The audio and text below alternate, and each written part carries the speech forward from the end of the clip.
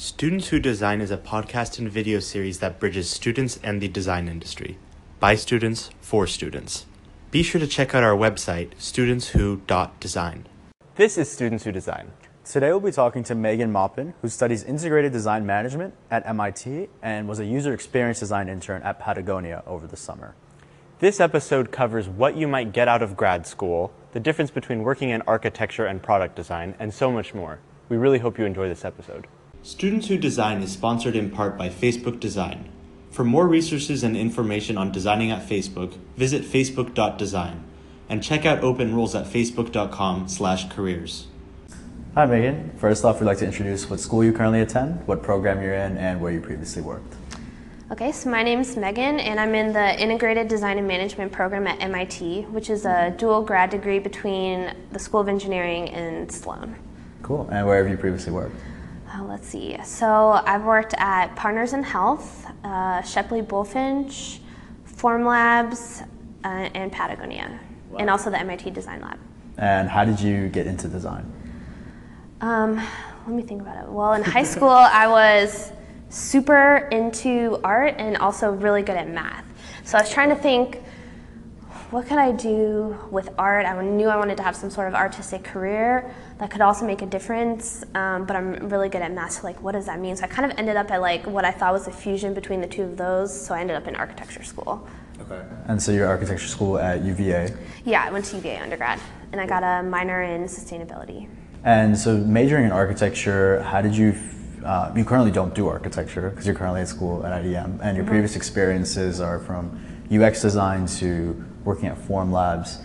So how did you take that very professional and very specific degree to move towards those fields? Yeah, so even though I'm doing more product design and UX design, as you mentioned, I'm really happy that I got an architecture degree because I got to study a little bit of everything in studying architecture. So they make you study history, you do hand drawing, you do a lot of computer modeling. I did the sustainability minor, so I did a lot of like systems thinking and used technology to figure out how to like orient buildings. And keeping all of those different influences in mind has really made me think very broadly today about what design is, what to consider when you're designing something, how design can impact people and society and the environment. And kind of just throughout my career, I just chose to sort of get smaller in scale because when I was working in architecture, especially when I was working on the hospital in Haiti, I sort of had this revelation that for me personally, I didn't think on working on a large structure was a way to bring healthcare or make an everyday difference in those people's lives. I thought it could happen better on a smaller scale. And in addition to that, I got frustrated in architecture because I wanted to be a designer. I wanted to be talking to the users. What's the difference between architecture and design then? Nothing, I'm just talking more like product design. Okay. I consider architecture to be design, but just more of why I've gotten like smaller in scale. But especially when you're an intern architect starting off, so in like the first year of my career, I was just like moving doors in a floor plan. I wasn't actually doing any design, and I had these lofty ambitions when I went to school, and I was like, I want to do something, like I have all these ideas, and I just felt very frustrated every day when I was working these long hours, only to just stare at the computer all day and move stuff with my mouth like 2 feet, you know. So how did you successfully how and when did you successfully make the pivot from moving doors to all these user experience roles? Yeah, so I had this like pretty cool job at the architecture firm where I was sort of like a junior architect, and I was also in this role that they called a geek. So I worked with IT a lot, and part of what geeks did was sort of stay up to date on all of the new technology and figure out how to bring that into the firm. So when my firm got a 3D printer, I was like, this is sick. I love making stuff. And it was kind of my job to figure out how we could use 3D printing in our business, like how we could use it as a communication tool, like printing off models and showing them to someone and explaining. And kind of in that process of doing more modeling and doing more stuff with my hands and working on a different scale, I was actually more interested in that, which is how I ended up working for Formlabs and kind of saying bye to architecture for now. Although I will say a lot of the product stuff that I work on, I think about architecture all the time, and it is maybe even between the scale of what we traditionally think of product design, like a phone and a building. So I worked on a really cool project last year here at MIT, which was a backpack that transformed into an emergency shelter for astronauts. And could you walk us through the process of like how did you make that? How did I make it? Yeah.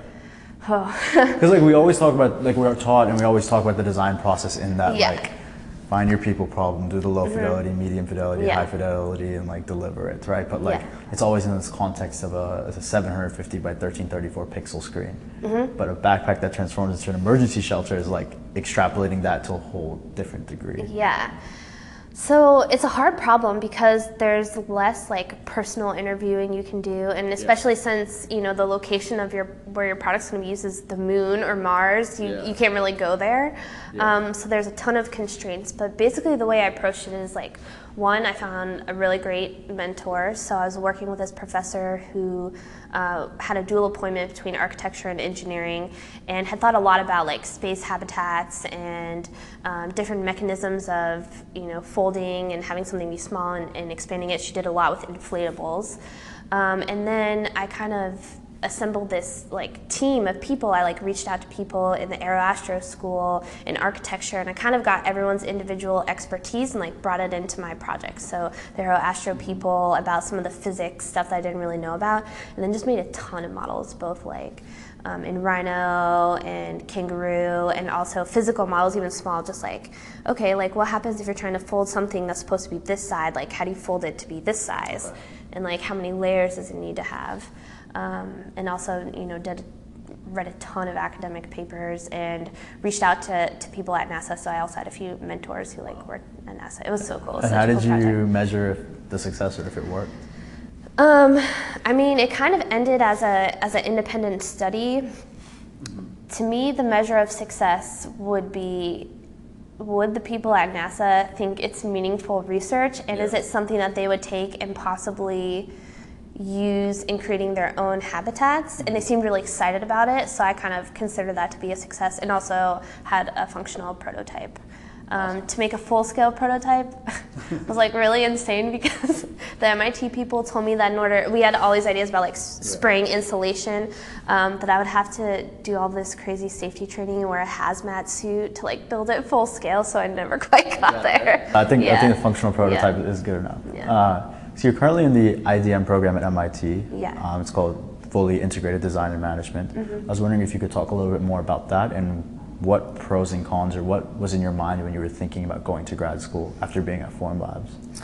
Yeah, so I didn't really think I wanted to go to grad school. I didn't really feel like I needed to, because Formlabs and working at a startup in general is so exciting.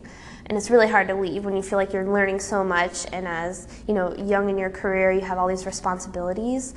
And I learned so much there, but it got to a point kind of, I came in, I was employee number 30 something, and then when I left after 3 years, there were 250, that there was less exploration in what I was doing, and I was kind of doing similar things over and over because I was good at it. And I was very inspired when I was there, and I thought maybe as a designer I might want to start my own company. But then how would I get that knowledge of what to do and how to connect the dots between like designing something, getting it made, bringing it to market? Like I didn't even know where to start. So I thought maybe actually instead of design school I should look at business school. But I knew that very like uptight business school wasn't for me. So I was like, maybe there's a program out there for people like me, and I just happened to stumble upon IDM, and in its first year, because I'm only the second year of students in the program. And what I liked about it was that it kind of combined everything that I wanted to do, design with engineering and management. So you kind of speak all the language of like all of those different disciplines, and has students from all three. So there's 7 designers, 7 engineers, 7 managers working together in these interdisciplinary groups on projects. So the class is 20 people? Yeah. Wow. And it's kind of like a startup incubator within MIT. So like you own all of your own IP. They really encourage you to like work on your own ideas and give you a lot of mentorship and resources in that way. And I was like, this is perfect, because it kind of gives me all the other knowledge I needed, and also all of the resources of the MIT community to really try to start a business like right out of MIT. So it's kind of perfect in that way. And what do you think students can do to continue improving their craft in a university setting? So I think, in an architecture school, that's all you're doing is improving your craft. But with respects to design or any part of design, being at a startup like Formlabs or any other company, that's like your job 40 hours a week. Whereas in university settings like grad school, people can get caught up in the classes or like the projects. Yeah, I feel that now. I'm having 2 totally different years. Like my first year of school, I was like so obsessed with school. I was like working like 12-hour days, like taking all these classes, and that was great. Like I did some really cool projects like I just mentioned. But one thing that I kind of started to explore was like getting outside of the MIT bubble, getting outside of just the academic community, and also reflecting on why I learned so much working at Formlabs. And I think it's because I had access to all of these different types of people, and also the Boston community in general, or like maybe even the 3D printing or tech community. So I've really this year been trying to make a conscientious effort to get outside of my own school and really talk to people from different disciplines and who might have different perspectives than you. And I think that's really important for all students to do. And also just to like balance their lives in general. I, like I said, was like a workaholic last year, and this year I've been taking like the 80-20 approach. So I'm doing like 80% work, 20% me time, and actually I find that my work is better and I'm focusing way better. What does me time consist of? Or sorry, when you say 80-20, do you mean like in the day or in the week? No, just like in general, just like as a philosophy, like, like I normally try not to work on the weekends, and I'm going like climbing or hiking, so I'm actually training for this really big rock climb that I'm going to do when I graduate. It's in Switzerland, it's called the Eiger. But I've also been training for it already for 9 months and now for like another year. But so like every opportunity I get, I'm like climbing. And I'm taking all these different influences, even outside of school, and they like end up showing up in my projects anyways. So I think it's really important, especially as designers, and reaching outside your discipline, going outside your school, even just going outside in nature, and really opening up to all the different influences and ways that you can pull inspiration from all these different places. So now I'd like to talk more about your professional and career exposure. So to start off, how did you get your first opportunity or internship, and what did you do to stand out during that first phase of recruiting? So my first internship was with this really cool architecture firm based in Seattle called Olsen Kundig. And it was my dream internship because I think the guy was a rock climber actually who started it, and they have all these cool like gizmos, and like you turn a wheel and the whole like window opens and shifts and transforms into this, and it was like the coolest shit, and I was like feeling so nervous about it. So I think I'm the type of person, like probably a lot of designers, slightly OCD, and I really like to over-prepare. So I did a ton of research, and I just wrote the most like dope cover letter that like reference their like projects. Cover letters matter, and actually I would say having good writing skills in general is really, really important, both for like seeming professional, being able to explain your work, being able to justify why you do things, and also being able to be like really clear about what your intentions are. So yeah, writing a good cover letter is an art. Also writing a good email is an art. The writing is an art. Yeah, in general. It's a great skill for designers to have, and not a lot of them do. So I think like it was my cover letter and the fact that I like really knew exactly why I wanted to work at this firm and why I wanted those people to be my mentors. It made a really clear case for myself. And then I also have this one tip that I'm going to share on here. I hope not too many people listen, but also I hope a lot of people listen, because then everyone will be doing this tip. Okay, so my tip is, if you get an interview, and then you always want to like say a thank you after, right? And then I made a thank you like postcard with a picture of my work on it, and that's what I sent to them with like a note in the back. So it's like a double reminder, like, oh, thanks for this interview. I'm so polite, and also look how sweet my work is. So like, on the front was your work, and on the back was this letter.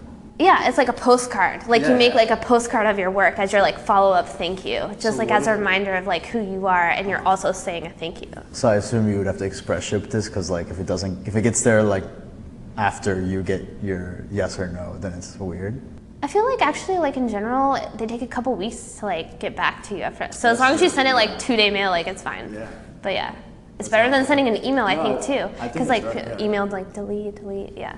I've heard, I remember this one person told me how he was interviewing for a management position at FedEx, and he sent a thank you letter through like FedEx postage, That's cool. and he got the job. Yeah. But Personal I think touch. there's like that hustle element that a lot of people forget. Yeah. Because like, you know, of course you need very good work, but like it's kind of very subjective and hard to compare one candidate's work to the other, but their hustle is very easy to see between the two. And I think that so I've hired some interns myself working at Formlabs, and I would say, and from what I've heard from other people, that so work is obviously like get your foot in the door and having a good cover letter, but you're more likely to get hired if you exhibit that hustle and passion and enthusiasm and really like good understanding of the work and why you would want to be doing it.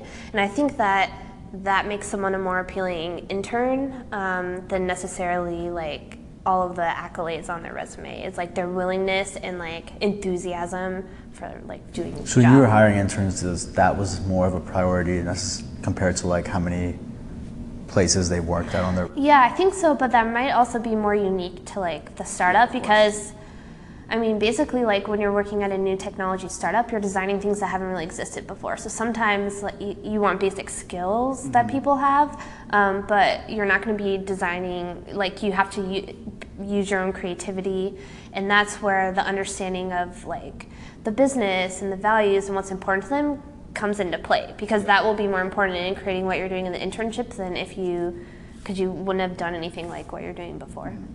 And so touching upon that, how does the design process or design at Formlabs, a startup, work compared to the more established firms that you've also worked at?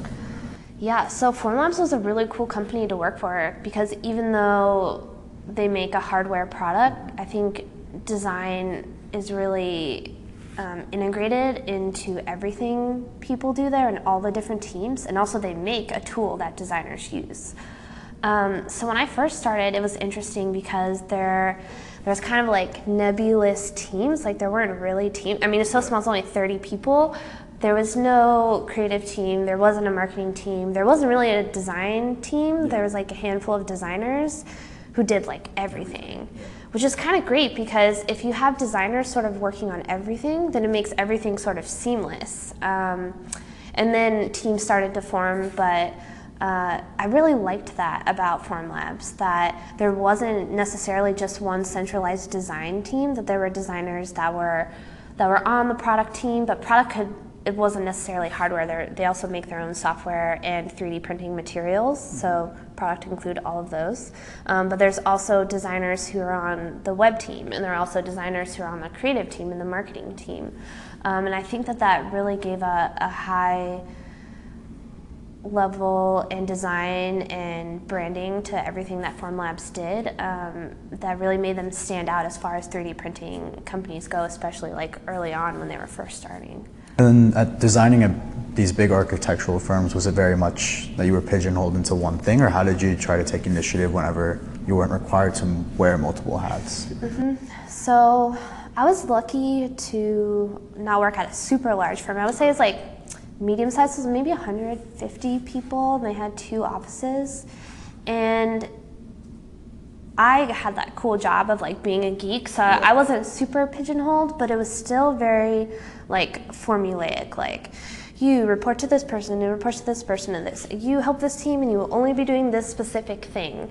And then the other side of that was like the exploratory part of like the technology and doing that. But as far as like being a junior architect, it was hard, and it was also hard to feel like I had ownership in a lot of things that were going on, because by the time I was like the lowest at the totem pole. By the time something got down to me, it was like what I was mentioning, like, oh, I was like changing someone's redlined drawings, or I was just making a model, but I was like just making the model based on their file. Like I had no part in the process, and that was kind of frustrating. So you've done a lot of hardware and physical product design, and then more recently user experience design. And how have you transferred your learnings between those 2 different types of design in your career? Yeah, so I think that the biggest thread that connects all of them is figuring out how to make both like technology and product accessible through design. So to me, that means it could be on the product design and the physical hardware part, like how do we make sure that when we open it, it doesn't hit this, or it's not awkward to grab this thing and take this out, or is it easy to intuit how you use it? But it's also, you know, on the digital side, how do you support people when they need help? How do you give them the answers that they need? How can you use video and other forms of media to teach them how to use this technology? So it seems like what's similar in all of that is like user first, like they teach you in design school, like really having a strong grasp on understanding the users and being able to do a lot of like interviews and user research and beta testing.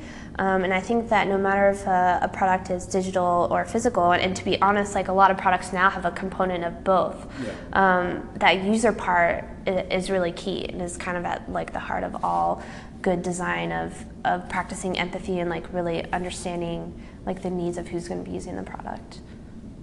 So these last questions in this last section is what we ask every single guest, and so this is what's on the minds of the student design communities that we've polled either on Facebook, Twitter, and Medium.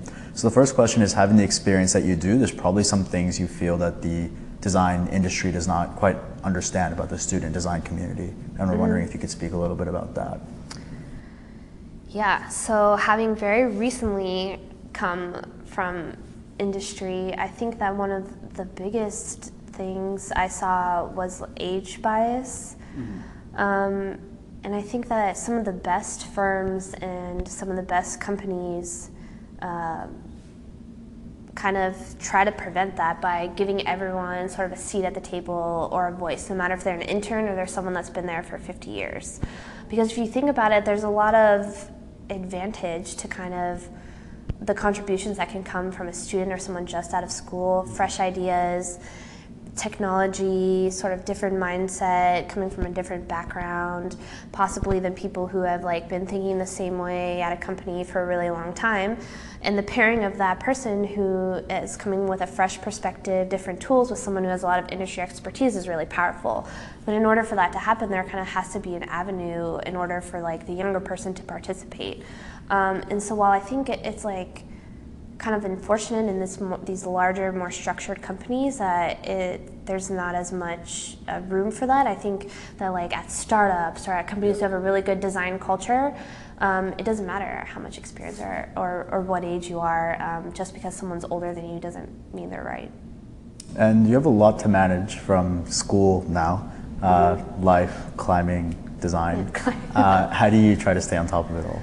Yeah, so you talked about the 80-20 rule. Yeah, the 80-20 rule. That's been like a more recent thing because I had a great experience working at Patagonia this summer. And they have an amazing culture, you know, like let my people go surfing. And I did probably one of the coolest projects I've ever worked on, like in my whole career there. And I went climbing every morning, and I did not work on the weekends. And I like hung out and went kayaking with the people on my team, and we fostered these like really tight bonds that I think made my work so much better. So now I'm a huge proponent of like 80-20 rule, just because that like quality of life and that inspiration that came from like being outside really permeated my work in a super positive way.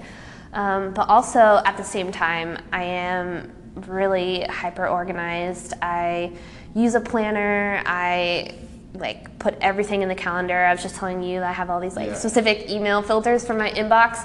So I try to stay as organized and efficient as possible so then I can do the fun stuff. No, that thing makes complete sense. Yeah. And I don't take grades too seriously. That's been a really hard thing that I've sort of had to let go of, especially at MIT, is like A's don't matter, especially in grad school. No one gives a shit about your grades. They're never going to ask about your GPA. But kind of putting your best work forward and also like taking care of yourself so that you can be like a good contributing teammate and you can stay positive and be a good listener, and all of that is like way more important, and that comes from life balance. And so there's a lot of articles, blogs, newsletters, and general noise on the internet. And how do you filter out what's good content or relevant to you compared to what is just noise or clickbait? Yeah, so to be honest, I don't read that many things. I do listen to a lot of podcasts. So like my favorite is How I Built This, because I just find it so inspiring. So I listen to it when I'm on the bus coming to school, and I'm like, yeah, I'm gonna build something cool today. Like I'm gonna do this. Like they like had the hardest time and they got through it, and now they're like started this company. So I do that, and then what I do instead of like reading a lot of design blogs is that I try to draw inspiration from like the community that I have here. So, you know, from the students that are here, or all of the amazing lectures that happen in other departments. So like, you know, when they found other planets in our solar system, or when the scientists here won the Nobel Prize, and just all this amazing stuff that happens. And I try to go to those lectures and sort of get out of the design bubble as much as possible to sort of like, you know, draw those connections, or sort of have a larger picture of like, what does design mean and what is its role in this world? Because like, to me, design is not just like my shirt or your phone or, you know, this room, but it's a lot larger, and it affects our interactions. And there are a lot of ways that design shows up unexpectedly in science and everywhere else that affects our human experience, that I find really interesting and inspiring, more so than just like flipping through magazines or reading blogs. Also, I want to get off the computer as much as possible. I think that's important. Yeah. That's so important. Or the way like, I'm reading this book called Deep Work right now, and it's all about like turning off your phone. Yeah. A lot of it is turning off your phone, or just reducing distraction and embracing being bored. Because like your unconscious mind can.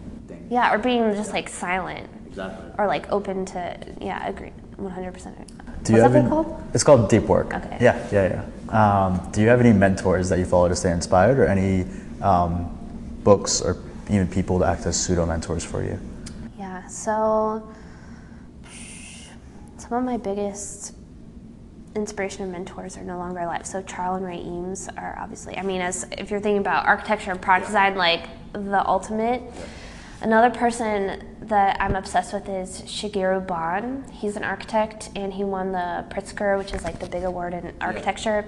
I think maybe like 3 or 4 years ago, and I saw him speak here at MIT.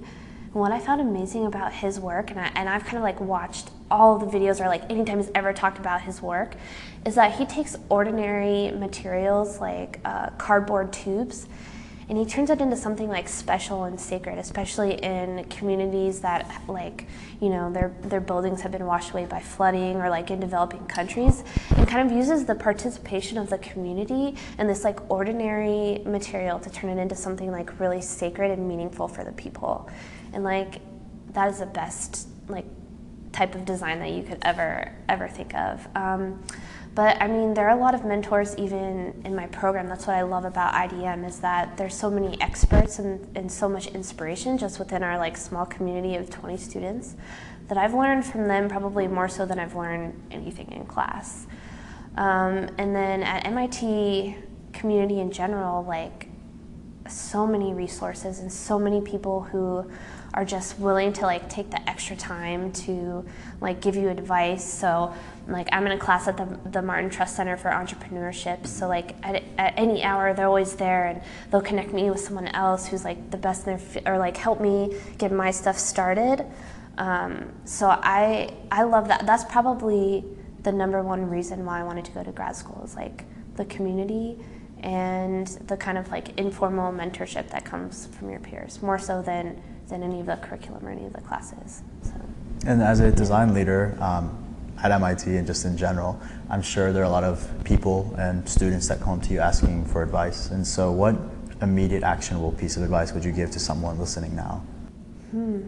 Also, I don't think I'm a design leader, but thanks for saying that. Man. Well, I think that some of the biggest takeaways that I can think of would be, don't let other people tell you what to do, and also don't let other people tell you that you suck, or don't listen to them. I had someone tell me I should drop out of architecture school and that I like sucked at design. And then like later that year I won like a design competition, and it's so subjective, and I'm like so happy that I didn't give up just because that person who was like actually my teacher told me to drop out. I was like, you know what, whatever, like, and I just kept going. So like, just like following your own intuition and not listening to anyone else. And then the other thing that I think is really important is just, like I said, like getting out there, getting outside of your own bubble, and not being afraid to like ask people for help or like reach out, because some of the coolest things that have ever happened in my life, including probably getting into MIT, getting a job at Formlabs, moving up to Boston, have been because I've reached out to someone like blindly, just like so full of like enthusiasm and wanting to know about what they're doing, that it's led to something like amazing. So the more people you've talked to, and just like not being afraid to like ask for advice or reach out or get outside your own like everyday life, will lead to like really incredible opportunities. And our last and final question is, what's next? Yeah, so as I said, my program is very focused on entrepreneurship, so I'm actually starting a company now while I'm at MIT and planning on launching it after I graduate. And I'm training for that epic climb in the Alps. And when do you graduate? In May. So in May, cool. So we'll all keep an eye out for your business. Oh, yeah, we'll see. Hopefully it launches then, yeah. Cool. Thank you so much for joining us. Yeah, thank you for having me. This was so fun. Students Who Design is written and produced by Sahil Koja and Omar Abdul Rahim. Visit our website, studentswho.design, for more information.